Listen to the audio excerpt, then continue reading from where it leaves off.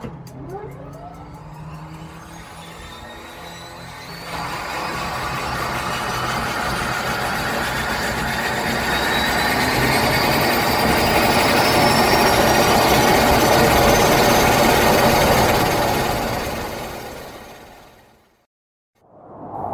skies call.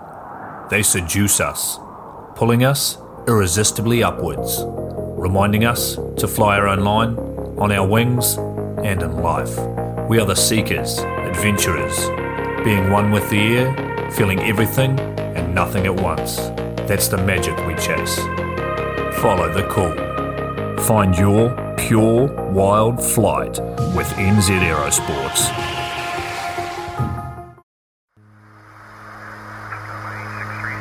Coming straight from the cockpit, it's another episode of Lunatic Fringe with the fucking pilot.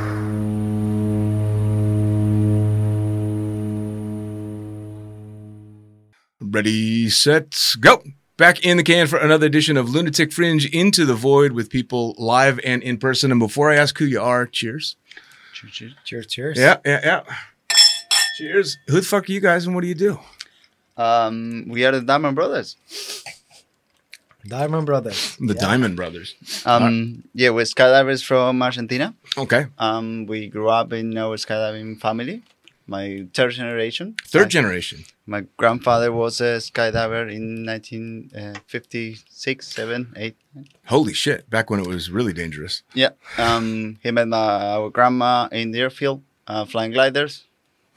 So he went along. He managed the concession on the close to the airport for a couple of years. Really?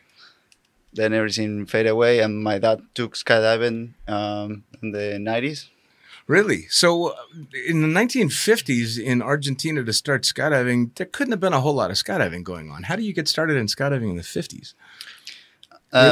It wasn't much going on at that time, I believe, but he was a civil skydiver. Okay. So he was actually on competitions and different stuff. Really? So he wasn't big, but he was big enough to have a show going on. See, around. that's the shit that I look back though, and we're talking not that many years ago, really, in the big scheme of things. But this was back when it was an accomplishment if you like could touch somebody else in free fall.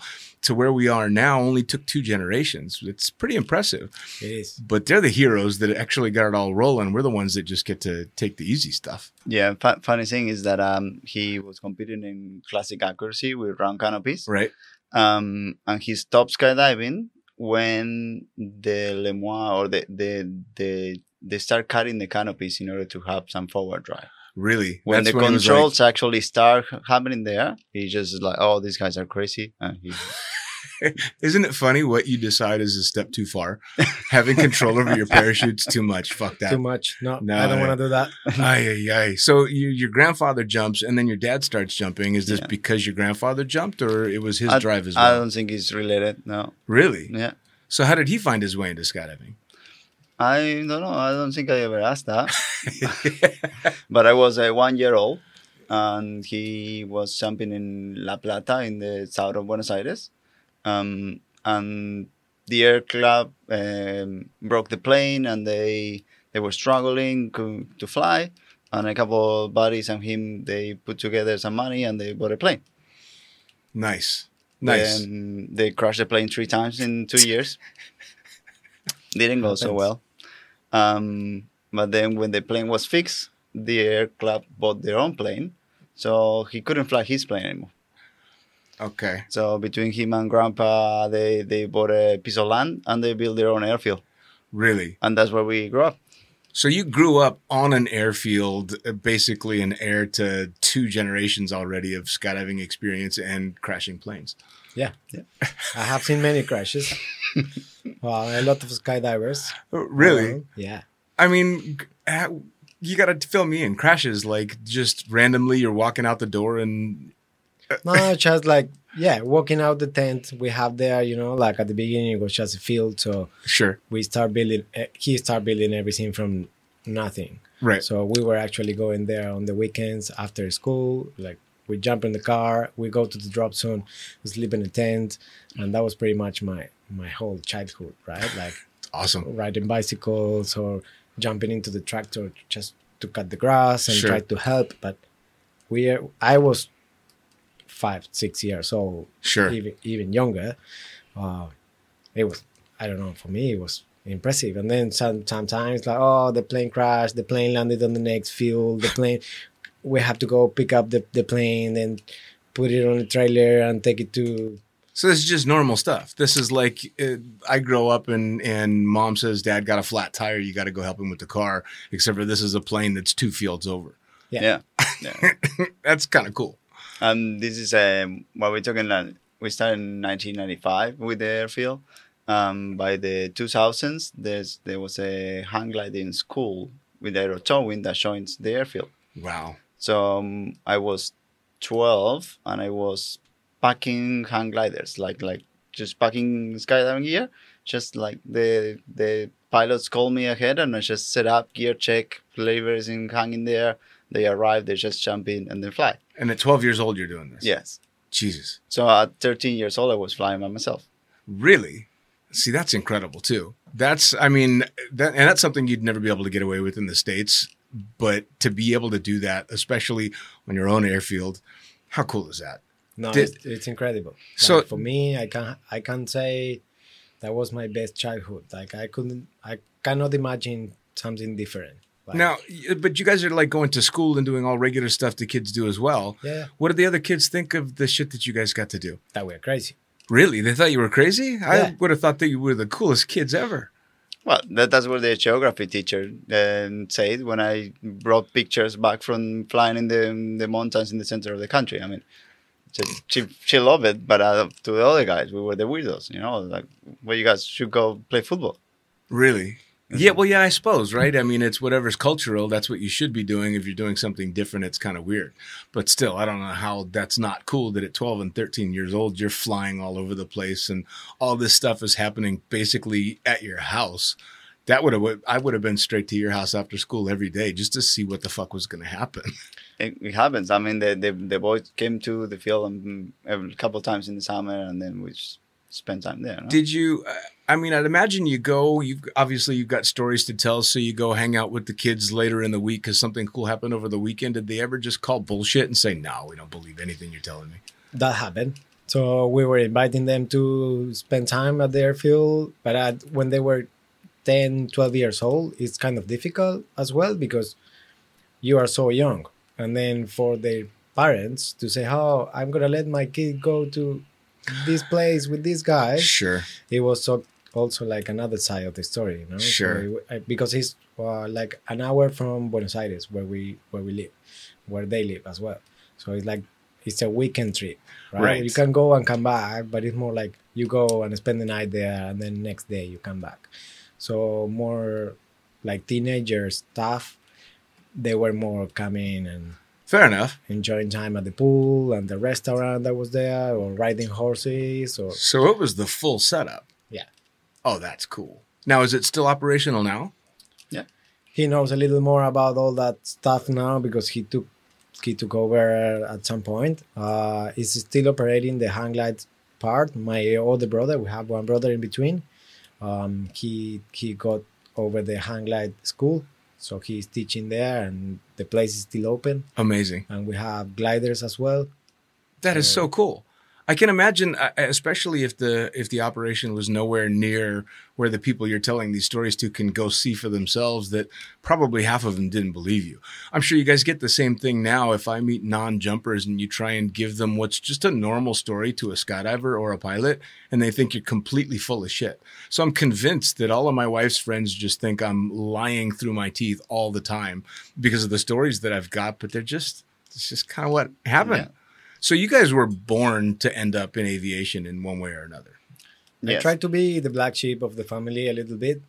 Well, Marcos actually started studying, what was that? International. International business. Okay. And then I tried to study medicine because of the same, like Sure. everybody was skydiving and flying. And I was like, I want to spend more time with my mom. And I started playing football and rugby.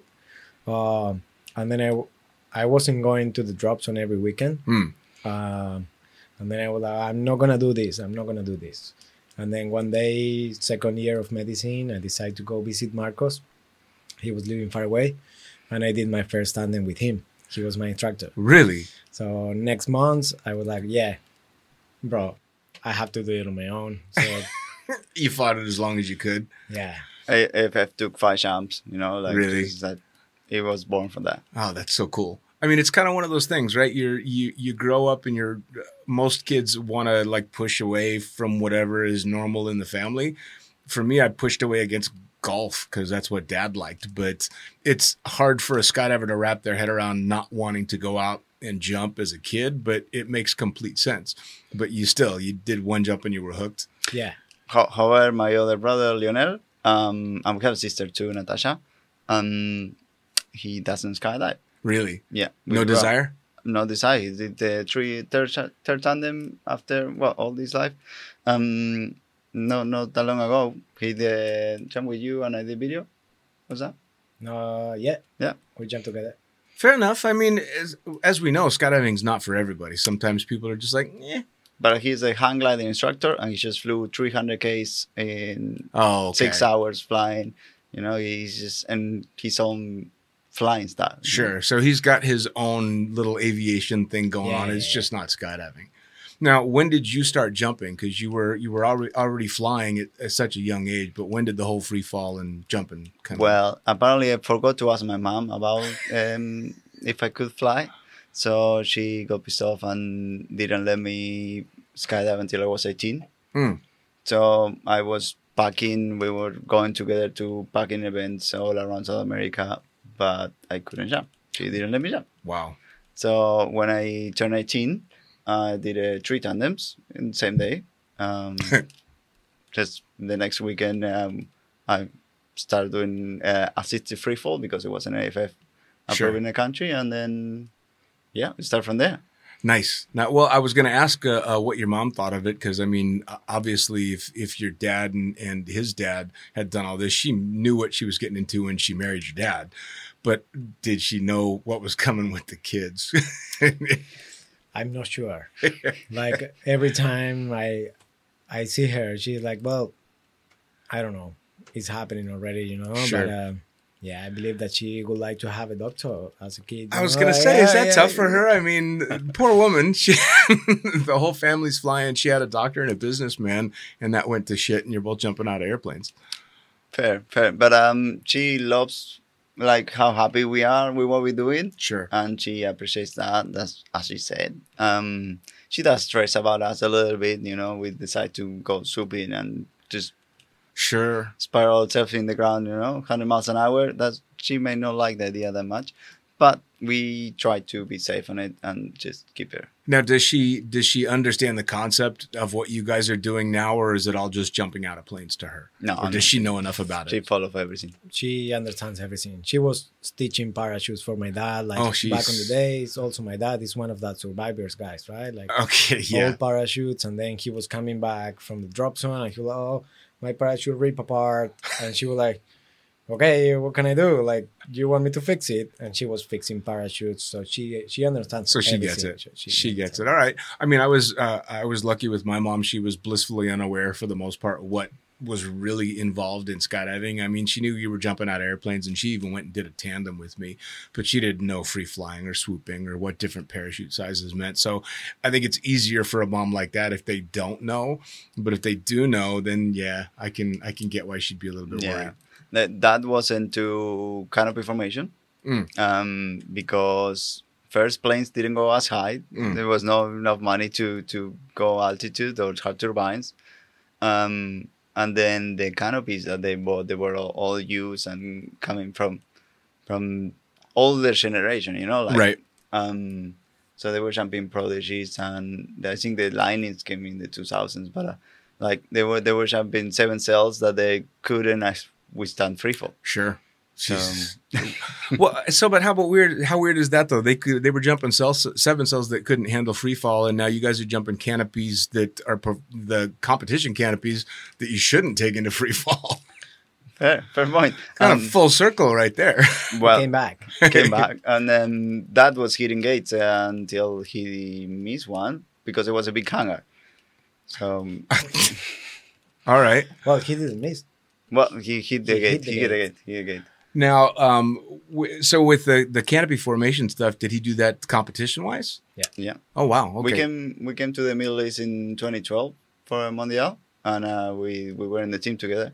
Really? How cool was that? Oh, fucking amazing. That had to be absolutely incredible. The team was the old buddies that they bought the plane together, and he and me. Still competing. Yeah. Again, such a cool thing about this sport is the generational gap doesn't start. It's not the next generation takes over. It's the next generation's competing against the previous generation, sometimes for up to 3 generations. That's really cool.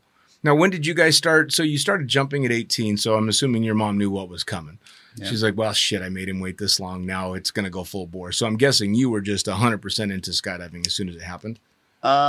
Yes. But I was also taking over the manifest of the drop zone and starting businesses. So the first year I did like 52 jumps. The second year I did 48. Oh, wow. So I have to keep the planes full. So I couldn't put myself in the loads. And to do manifest, the hardest job, still to this day, in my opinion, the hardest job on the drop zone.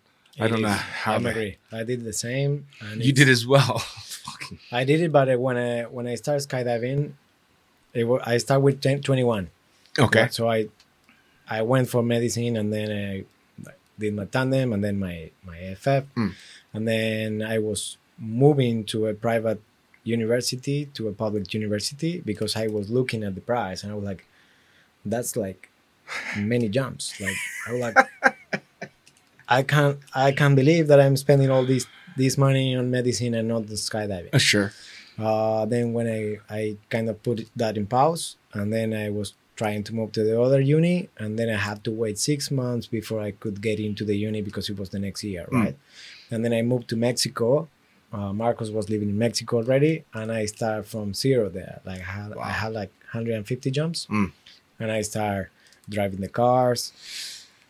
I was packing since I was a kid. Sure. But manifest, editing videos, ground crewing, and doing everything. And every time I could sneak on the plane, I was going for a jump, and then that's how I keep growing my skills. And so now, was there any time when you're working manifest, thankless job, or packing, which is just brutal? You can get paid well, but it's a brutally tough job. Is there any time when you're like, fuck, I should have stayed in medical school?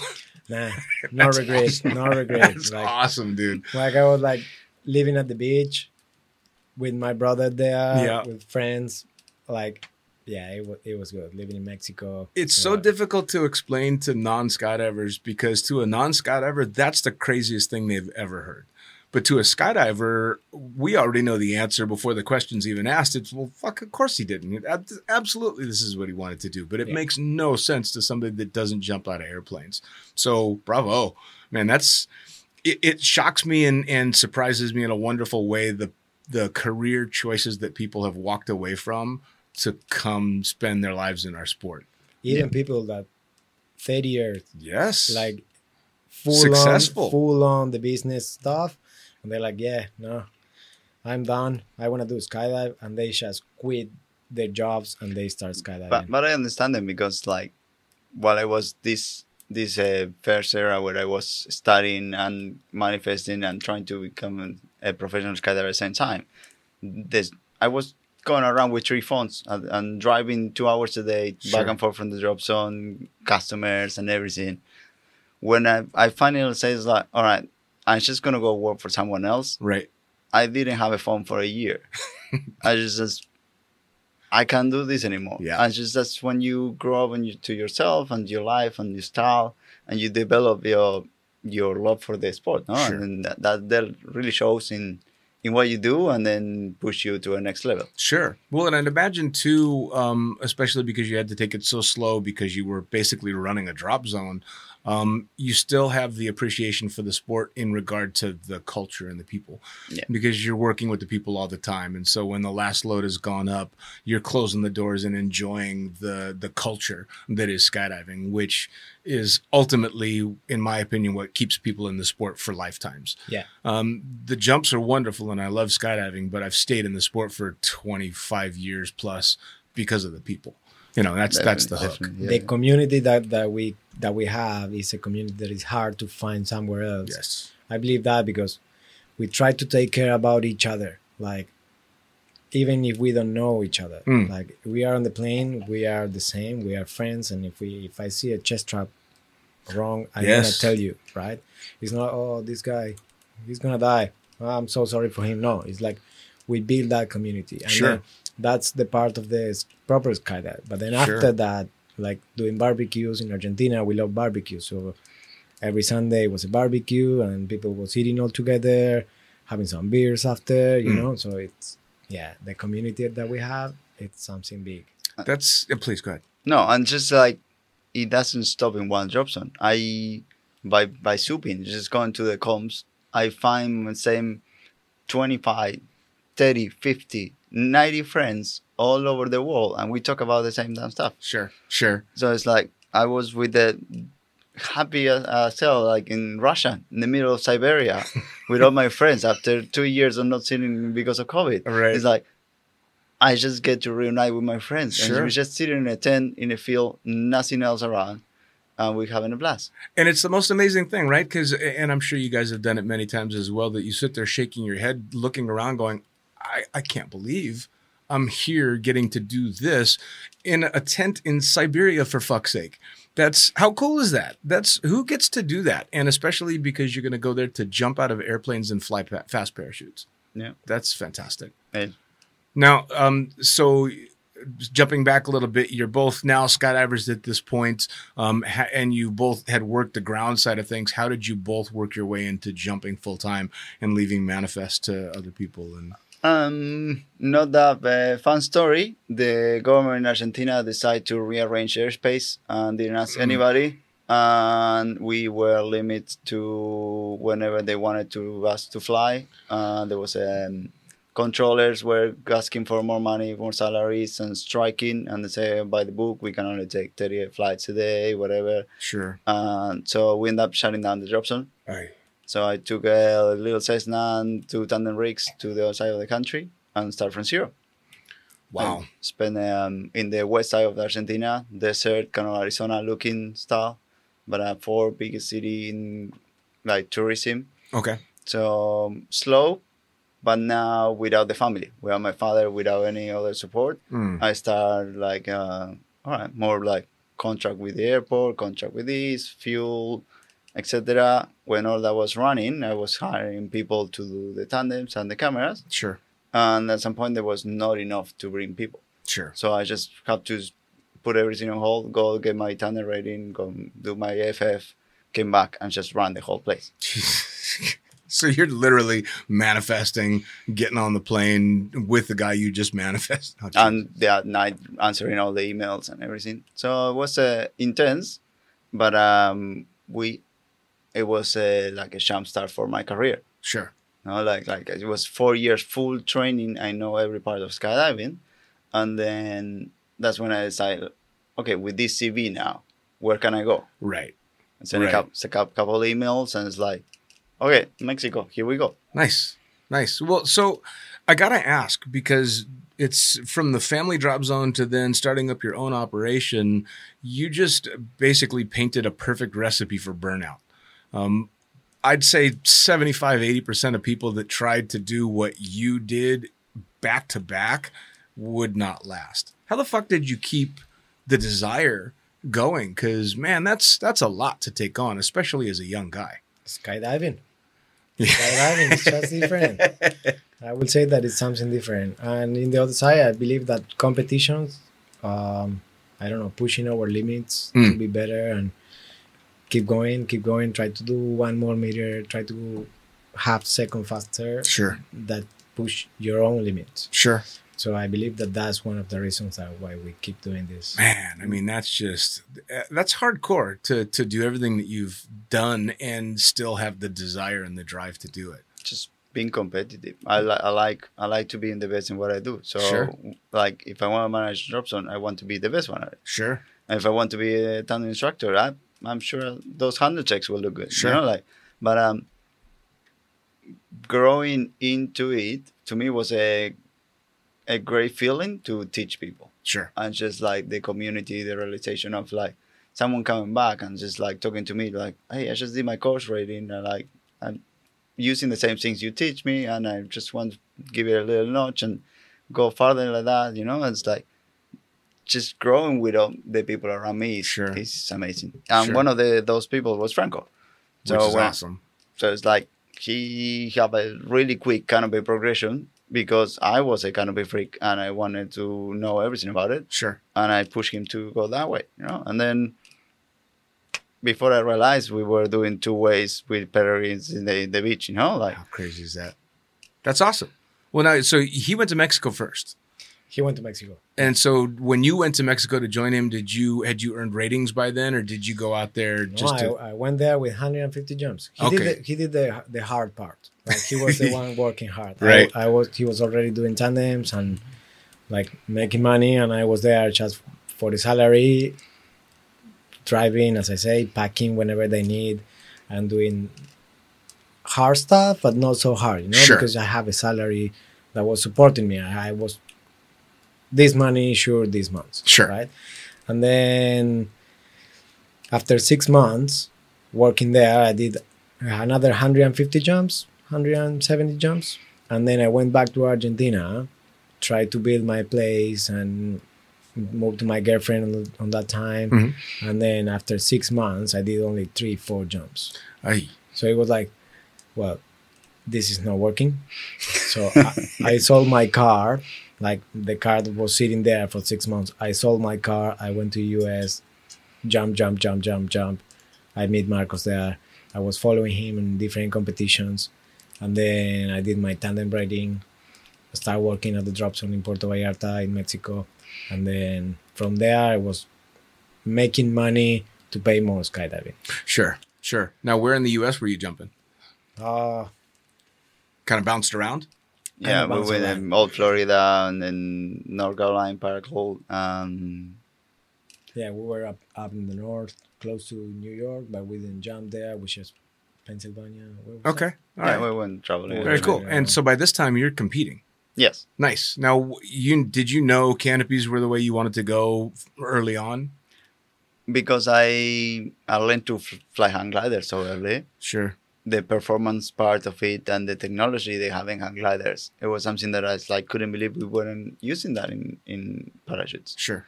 And I just wanted to have the landing feel on a hang glider. If you've never seen a hang glider land, it's just like an intermediate, like student glider will support 50, 60 meters. Sure. So if you fly in a high performance wing, you will sup 150 meters, do a 180 and come back. Sure. And then you flare and land. So it's like, well, I want that in my parachute. Right. At some point, I applied some trikes, some hang gliders with an engine, and I was just going up to 2,000 feet, turn off the engine, and just like spiral down and just soup the ultralight. Sure. So I don't know. It was kind of natural for me. Like the side picture was there, and I just got to a 120 and started doing 270s. No, there was no instructions there. There was like the fastest canopy pilot in the country at the moment was a below 111. Okay. And it's just like because I grew up with the canopy formation, my dad was in those first 2 years, I already competed in canopy formation with my dad. Okay. So the control, the inputs, the harness, just that was natural for me. So there was no question, and there wasn't anyone that would coach me. So I just went for it, and I started with the poor technique, weird stuff, and then survived that. Sure. Crash after jumping a 170 and then a 120 and then 170, 120. Make the mistakes. Right. I was coaching him. When I had like 70 jumps, we went to Brazil, Boituva. He went for a competition. I was like just cheering him, like I was a baby on the skydive. But I was sitting on the ground, looking at the people jumping peregrines and high performance wings. Sure. He was with the JBX. And he was asking me, hey, what am I doing wrong? Why this guy is doing way better than me? Right. And I was just looking, trying to figure out what the other guy was doing. And I was like, yeah, this guy was way farther back. Well, this was way closer. So try to do this. Like he hold the front for that many seconds. Wow. And I didn't know much, but I was just looking and I was like trying to figure it out what they were doing to pass all the information to Marcos, recording videos. Like from the ground with my phone. Like, How cool is it that, looks like though? Yeah. Well, I mean, but that's how people learn, right? I mean, you either learn by, making your own mistakes, and sometimes you get it right, sometimes you get it wrong, or you watch the guys that are nailing it and you try and break down what they're doing. So that's pretty cool. Low jumps or not, you still got a pair of eyes. And if you know what you're looking at, you're at least passing on that information so he can start to disseminate what's going on. That's pretty fucking cool. Yeah, I was still in a Crossfire 99 when I went to my first comp. It was a Latin American and a place close to where I was opening the drop zone. Mhm. And I just show up and compete in CP and Classic Accuracy at the same time. Really? Yeah. the two most vastly different arms of the sport. Well, that and canopy formation stuff, you don't see it a whole lot anymore.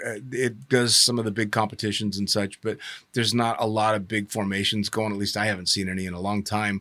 But it's underrated how fucking risky canopy formations really are and how intense it can get. Because it seems to me, as an outsider, having only had people run across my top skin, that it's either going really well or it's going really bad. Nah, I don't think that's true. No? I don't think that's true. Being there is really easy to over control and took someone else in a wrap and just have a shittier time. But if you are disciplined, which my father wasn't, that's why we have this image of like his friends and all crazy people jumping out playing with like bad gear. Right. You know, I think it's more like a generation kind of thing. Like, Sure. it can go wrong for sure, but then you can prevent it and then you can be trained for it to do it right. Sure. So I understand the vision of everybody in skydiving. It's like, oh no, I'm not gonna do that. But if someone wants to do it, the progression that they will feel is amazing. Just the connection with the canopy and everything. I'm sure. I have no doubt. I guess my my vision of the bigger formations are unlike just a relative work formation. Whereas if you're the guy that fucks it up, you just cork, or maybe you take the formation out and everybody tracks away and opens their parachute. But there's something rather unnerving about the idea of being at the top of a stack, knowing that guy way down there, if he fucks something up, it could chain react all the way to me, and shit's going to get nasty quick. It just, especially if you're in the middle, I see these massive diamond formations, and I look straight at the center and go, that guy has got balls this big. Because I believe it. there's no way out. He's there. We gotta get you there. Oh, no. We gotta get you there. I just got my hands in a couple of canopies the other day, so we gotta get you there. Luckily, I have an excuse. I got at least a year on the ground. So, sure, absolutely. I'll say, you bet. Awesome. Let's talk next year then. I believe that there is a lot of people that wanted to really do it, but they know nothing about that. Sure. So they are these couple of freaks doing all that stuff, and it's so much fun. I'm sure. Yeah. Well, I mean, the planning that goes into it, the teamwork that goes into it, and then even the communication that can go into it while it's happening has got to be a blast. And it looks like it could be fairly intense too. It is. Four-way rotations, the most intense skydive I've ever done. Really? Just like going so aggressive under your canopy, just trying to dive those 30 meters to get to the other guys, like boom, boom, boom, boom, and just going for hitting the other guy. Right? And I've watched it on video, and you're like, this is absolute insanity, because it looks like it's a controlled crash every single time. It's bam.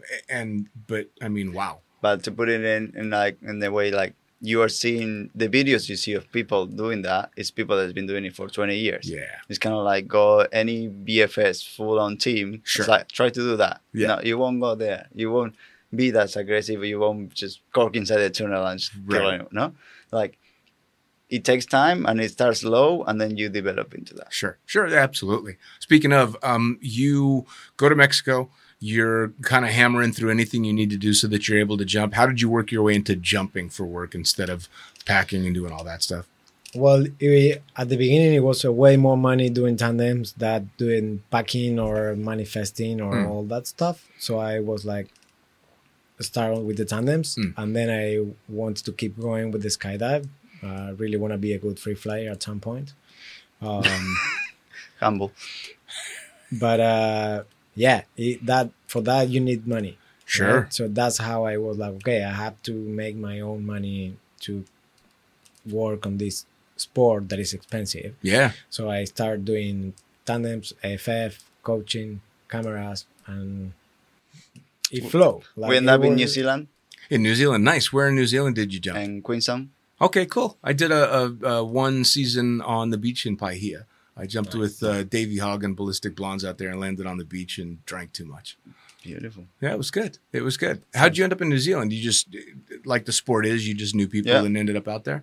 Yeah, just looking to work in the biggest skydiving company there was around. And for me, when I built SCB, it was like, well, these guys are doing awesome for the last 10 years. And Sure. I'm saw their website 10 years ago and I see it now and it's still busy. Sure. So it's like, okay, I got to get there. I just did some things around States and just like South America around, but it wasn't enough. I just was missing the volume. Sure. So I went there. I had too much volume. Too many jumps. Yeah, it can get there, right? I mean, how many, what you jumping, I'm assuming 6-7 days a week? Yeah. Whenever the weather was good, we were doing 9 to 12 jumps a day. So the 3,500 tons in 2 years. Jesus, that's a lot. That's a whole lot. Yeah. So burnout. Yes. And at some point, the drop zone didn't let us do more than 90-degree turns. And I was a canopy pilot. I was They couldn't fly your canopy. yes, it was a little bit frustrating. So we helped to develop a program to get back into it, to like clear out people and just coaching. And the drop zone didn't want anything to do with it. It's Sure. like just liabilities. I don't want it. But if you're willing to lose your job if someone get hurt, come up with a program and then we fix it. So with the top kind of pilots that were there, we work in a way to clear people out and just supervise them. Sure. And just like, I can do this for a living. I was coaching and traveling all on the weekends and then so holidays. So we figured out, and then after that, it's just like went full on coaching. Nice. So the last 3 years, I've been coaching canopy pilots around, and throughout the whole pandemic, doing it online. So we have some support system and people all over keep getting coaching. Well, and it's back to that passion, right? Because I mean, love skydiving or hate skydiving.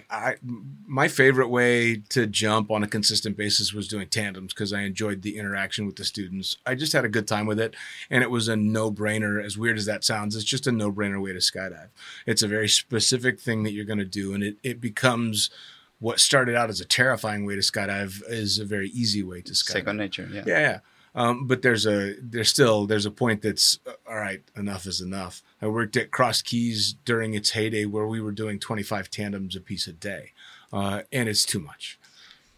I believe that you need the balance Yes. between doing that and doing different stuff, like coaching people. Now we are both canopy coaches, and coaching people or just going for a free flight jump or just mixing it with a AFF or cameras, like flying your body. If you have that balance, you can have a really long career as well. Sure. Because you don't burn from this. Like everything in the skydiving is so different. So from doing tandems, that is something really natural, easy at some point. You can go to do an AFF, which is super challenging. Sure. Or you can go to do canopy coaching, which you can have a progression with the student from 0 to hero. Sure. And it's also super interesting to see how they growing and the questions that they have, or how they are gonna ask you about different canopies and should I go through this one or this one. And it's also a life changer for them because they are going full on with something with the sport. Sure. It's gonna change their lives. Like, Yes. they start traveling around for competitions, or they start jumping every weekend. It's more like a mentorship part of it, no? Like Sure. you grow with someone else. It's not stressful at all, and I would recommend it for anybody. Well, it's funny too because I did AFF for a bunch of years as well, but ended up stopping AFF because the canopy side of things, a couple of my students had shit landings that just, man, I couldn't do it. Watching it and being on the radio, and you want to be able to help, and you want to do it for them, and you watch them just drill themselves into the ground, and the stress got to be too much for me. I couldn't handle it. So I applaud you guys for being able to do that because fuck me, I'm not the guy to get them there. It's difficult. Yeah. To be fair with you, man, it's difficult. When I see somebody like it's a really friend of mine,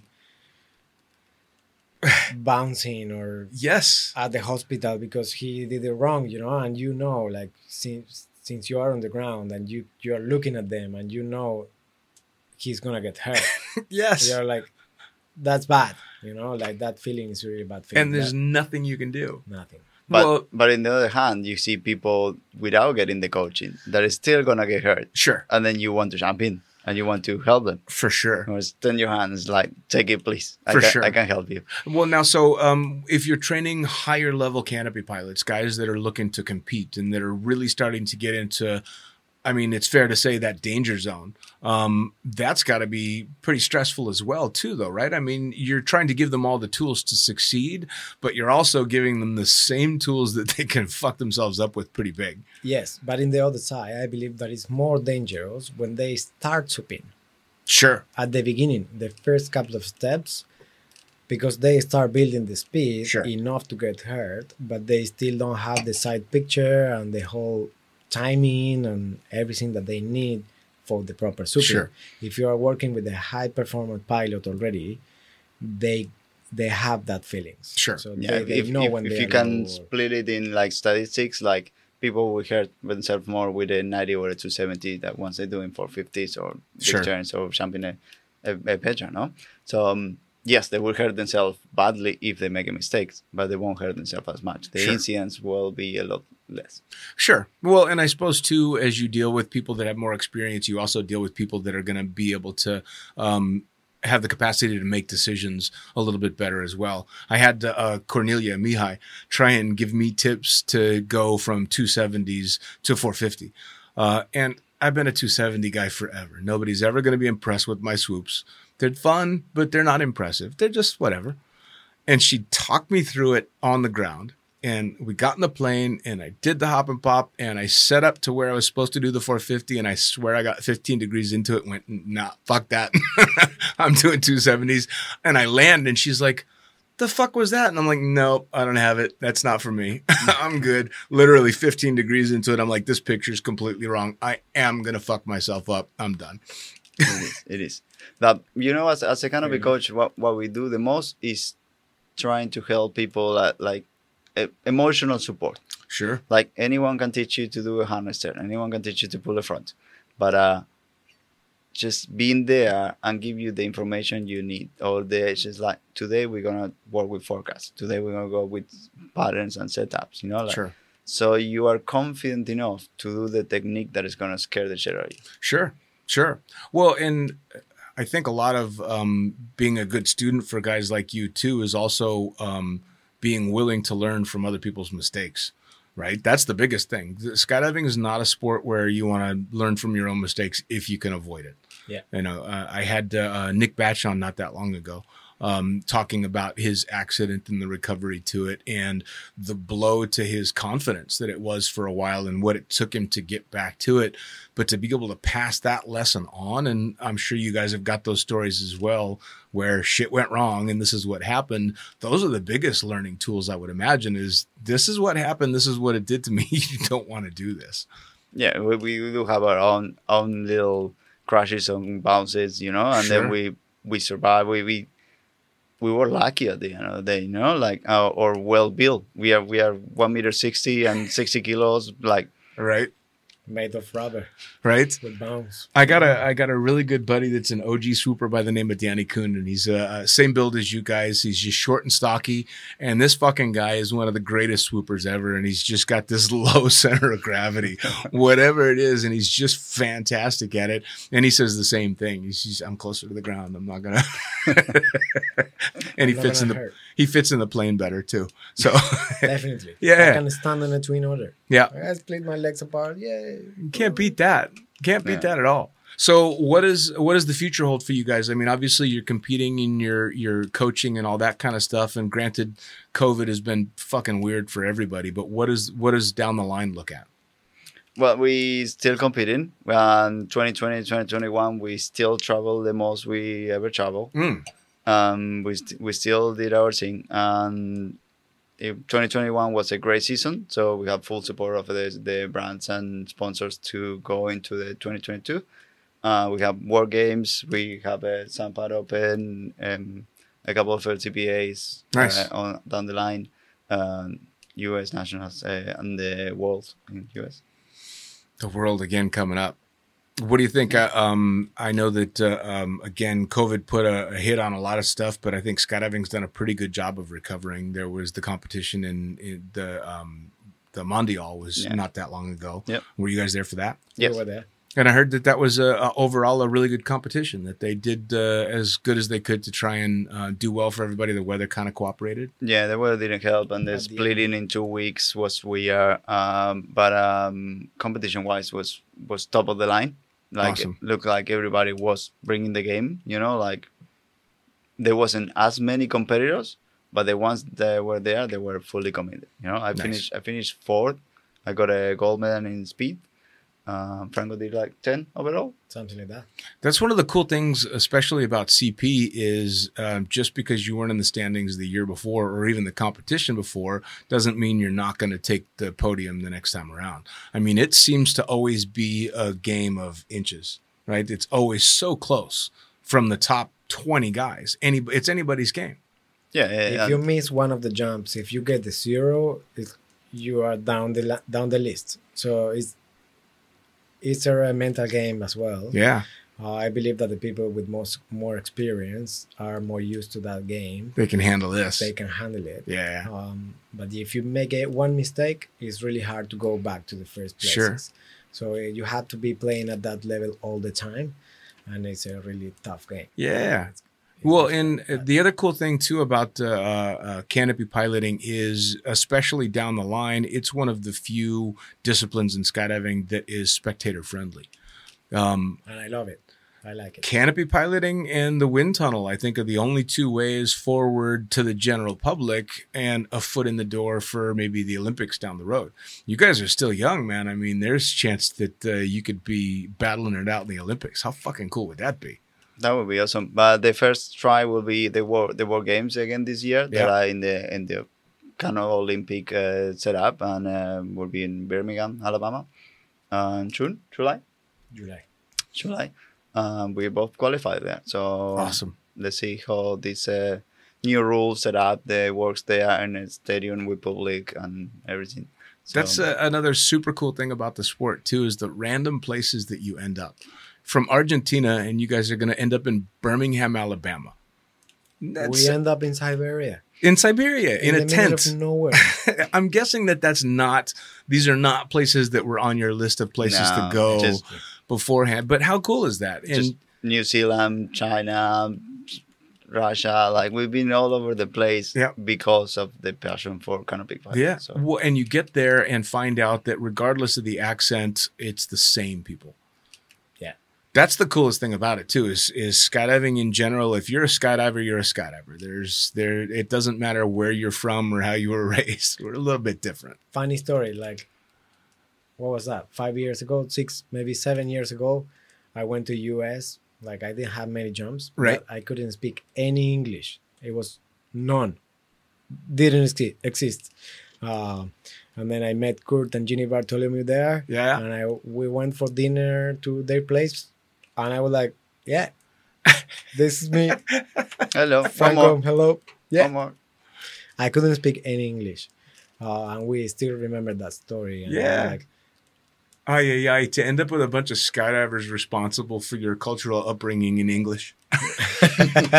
Fucking hell. I mean, you gotta love, especially the skydiver sense of humor when it comes to stuff like that. They must have had some fun teaching you English. Oof. Oh, we Mexicans were teaching me English. So it was bad. I remember these guys, they were like, yeah, I cannot say here, but yeah, they were teaching me. Oh, yeah, you can say it. Yeah, they've heard it. I was walking around saying, hey, hi, bitch, how are you? And That's people didn't know what I was saying. Like, what is this guy saying? And the Mexican guy was laughing at me. Like, wonderful. I'm like, I'm sorry, I didn't know what I said. That's the sense of humor, right? My old boss at the first place I ever flew Twin Otters at had to go run some errands and gave me his 4-year-old son. Hey, can you watch the kid for an hour? Sure, no problem. And so I had the kid on my hip walking around the drop zone for an hour going, fucking duck. That's his dad's name. Fucking duck. And as soon as dad comes back, I'm here you go, and ran away. fucking do it. Awesome. Just a skydiver's sense of humor. So what can you get away with? Yeah. So lots of competitions right now. You guys are working, doing the instructor thing as well? Yes. Yeah, we're now in Middle East. We just arrived, having a blast, and just keep pushing through the limits. Like getting back into like a routine and just doing a bunch a day, and then being able to coach in this side of the world is good too. Nice. And just getting ready for the next season. Nice. Now, social media wise, how do people follow you so they can, if they want to get some coaching or they want to see what competitions you're going to, tell us all about that and tell us who the sponsors are so we can give a shout out to them as well. Yeah. Darman Franco and Darman Marcos on Instagram, Facebook, and other social media. TikTok. Awesome. The Alter Ego Project. We work with Kuranjini and Alex in the school Awesome. too. Darman Brothers is another place where they can find us. And The Diamond Brothers. I love that. yeah, it's good. Yeah. There's a funny story about that. but Please, maybe please. for another day. No, we were competing with my dad and doing some demos on canopy formation. And one of the speakers in one of the events, they just start going with like the Darman Brothers, because my dad is now just about to turn 60, and I was 18. So we were just jumping together, but just people keep figure out as like which one is the oldest. Your dad must have loved that. Yeah, he loved it. He's a charm. And then just the speaker just went with Darman Brothers, and he stayed there. And one day it was in New Zealand, and one friend just like, "Hey, I get you a logo," and they just build a brand, And it's like, How cool is that? it's good. Oh, why not? Yeah, I got accidentally nicknamed Princess 25 years ago, and to this fucking day, hence the crown on top of my microphone and shit Yeah. like that. Yeah. It takes a real man to get nicknamed fucking Princess. So sponsors, who sponsor you guys? PD, Sampat, SSK, Ooh, Cookie. PD, the competition. Yeah. Yeah. They treat us pretty well. We do grow up jumping all kind of canopies. Sure. We love them flying. One of the best advice I give to my students is like try every canopy you get your hands on. Well, let's face it, the top manufacturers are all putting out incredible gear. It all boils down to the performance that each particular pilot wants, especially when it comes to canopies. So, I mean, you choose what you like for sure. Definitely. Yeah, and both PD and NZ Aerosports will both say they enjoy the competitions that are going on because it's back and forth between them all the time. It's good. It push the limits. Absolutely. Different styles of flying as well. So you may like this or you may like that, and you can choose between both of them. Yeah. So it's incredible to it's see. also good to have the option. Yes. Like I want to fly this style or I want to fly this style. For sure. So it's good to have both. So I always wrap things up by asking what advice you guys might have to newer jumpers that are coming up. In fact, I've been interacting a lot with a Facebook page that's all a beginner skydiving forum, and there's always questions coming in about what advice to give from people just starting the sport that are seeing canopy piloting stuff and want to know, I'm at 18 jumps. What's the route that I should be thinking of? So what advice do you have to people like that? I have one. Please. Canopy collisions happens. So make Fucking sure hell. that you're doing a nice landing pattern, and you are, whenever we are getting all close to the ground, make sure that you have people, where they are. Sure. So make sure that you do a nice landing pattern.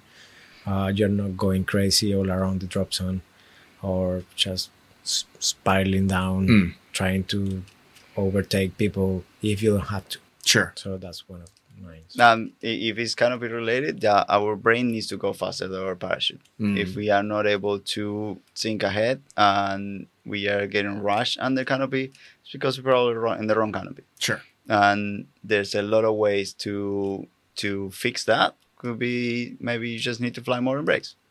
Just like chill. Maybe step away from the big drop zone for a little bit. Go to a little Cessna drop zone. Or just know people around you, get comfortable flying with other parachutes, and then you get back into the mess. But just don't rush into the big, massive drop zone with tight landing area and a lot of crazy canopies. Sure. Because that will frustrate you and put you in danger as you and the others. Yeah, absolutely. Well, in the canopy collision stuff, I mean, imagine if an airport was run like a drop zone and you had, 20 airplanes coming in from every fucking direction doing whatever the hell they wanted. All an emergency state because we can't power up and go up again, you know? Yeah. Like we don't have any power. Yeah. So everybody's gonna go to the same spot Yep. at the same time, pretty much. So if you have the skills or the tools, use them to slow it down, let the other pass, and then you can work. For sure. Now, what advice do you give to old fuckers like me that might be getting burned out? They've been doing it a long time and they're wondering if they should stay in the sport. My dad got some coaching from me the other day. He learned something. Really? So just get going again. You know, it's like there's new things happening. There's new techniques and there's new models of parachutes. There will be something that will call your attention and engage you again. Just need to be with the right people. So Sure. keep shining time in the drop zone. Keep having drinks with the sunset, and then try to figure out which way you want to Nice. keep going. But Nice. there's always like an ocean there. I think. Sure. By the way, very cool that you coached your dad. That's awesome. It's cool. And what do you think for anybody getting burned out? Start with crew. Maybe it's another thing. Something different. Something different, you know. Start with something different and push your limits. Never stop learning. Nice. That's I believe that's something that everybody wants, you know, like never stop learning and Yeah. challenge yourself. And That's the gonna bring recipe back the for passion.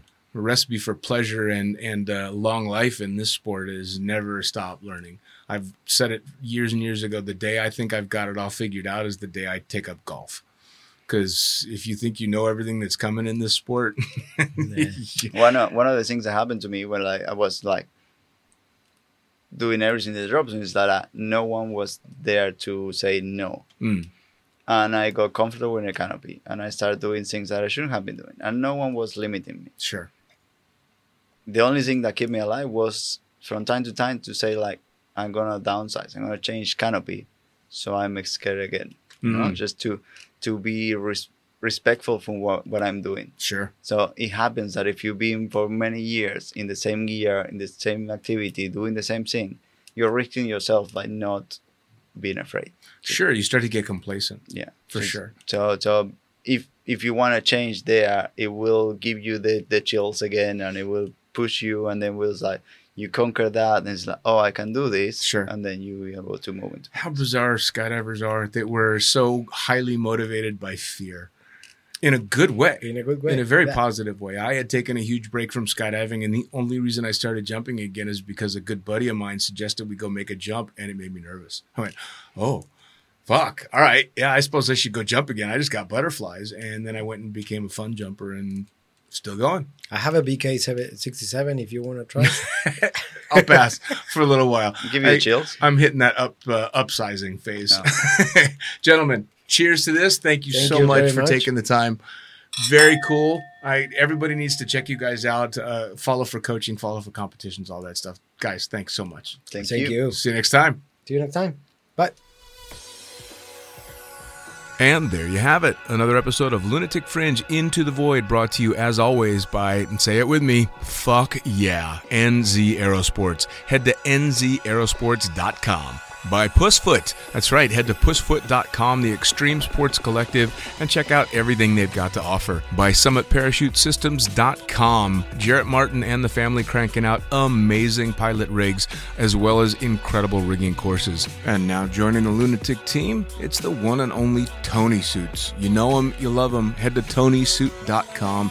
Check out all the amazing standards, as well as the new incredible signature line they've got going on. And as for us, the Lunatic Fringe is now on YouTube. That's right, you're going to have the chance to put faces to the audio by heading to youtube.com and looking up the Lunatic Fringe podcast. It's easy. Hit the like button, hit the subscribe button, check out all the amazing videos from the previous guests that we've had, as well as new and upcoming interviews on video. As always, I am the fucking pilot. Head to thefuckingpilot.net or theprincesspilot.com. Thanks for joining. We'll see you next time around.